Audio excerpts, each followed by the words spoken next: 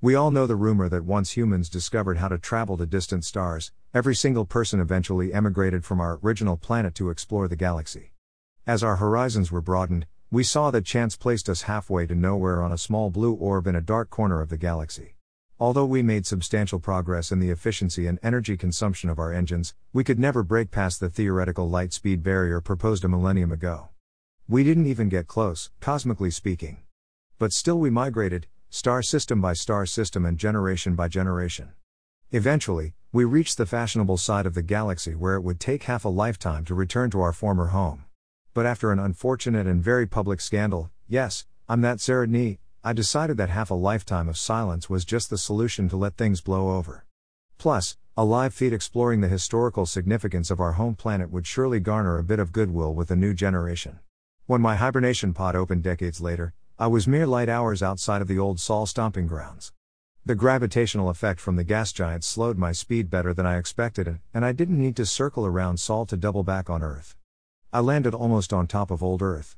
When I entered orbit, I was assaulted by noise. A screeching, screaming, unstoppable stream of noise. There was a stream of radio, yes, radio, signals coming from sources all over the surface. The wavelength and utter volume overwhelmed my sensors.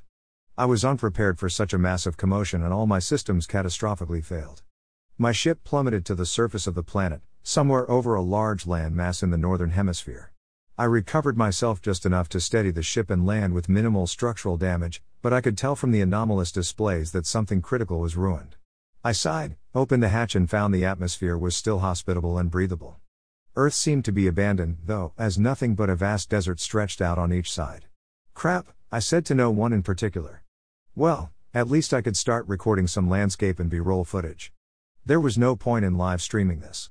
I couldn't think of anything less underwhelming than disappearing from the public eye for a substantial amount of relative time, only to have my first appearance in a generation show this pile of nothing. I put my camera on the gyro for some panoramic shots while I opened the outer diagnostic compartment to get an idea what happened. I'd barely pulled my first readings before I felt a low rumble through my boots. It was too gentle and steady to be seismic activity. I abandoned my repairs and looked around the desert. Moving towards me, kicking up piles of dust, were an orderly row of ground-based transport vehicles. Well, I guess the planet wasn't abandoned after all, I mumbled. I aimed the gyro at the oncoming party, but something seemed unusual. I could smell the tinge of actual exhaust, possibly from combustion fuel. Once they were close, they shut down the engines and jumped out of the transports, aiming some kind of long cylindrical rods at me. "Hey guys!" I called out, closing my hands tightly and putting them in front of my face in the universal sign of peace. It looks like you don't get many visitors from the inner ring. I was hoping to document. They each cocked the slide of their cylindrical tubes and babbled in some unintelligible dialect. My translation unit couldn't make sense of their garbled speech. The long separation from humanity must have caused their language to divert drastically from my own. Without warning, projectiles exploded from their tubes and struck me across my body. "Hey, what is this?" I demanded, without response. They were only using high-speed metal composite pieces, nothing my suit couldn't handle. But the effect still felt vaguely hostile. Hey, let's try to de-escalate here." More fast metal followed. They seemed disconcerted that their metal pieces didn't have an effect. But they continued to jab the air with their cylinders and motion towards their jeeps. Finally, we seemed to make some headway with communication. Wherever they were going had to be better than the desert. I grabbed my camera and followed them. The trip back, they continued to talk among themselves, giving me furtive glances. Eventually, my translation device picked up enough conversation to be an automated learning. "Think he's from?" one asked, still watching me out of the corner of my eyes. "My name is Zaradni." I was able to finally get out, just as our transport pulled inside some enclosed building.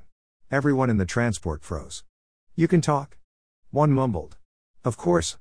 Now gentlemen, I'm afraid I need your help with some parts to fix my ship."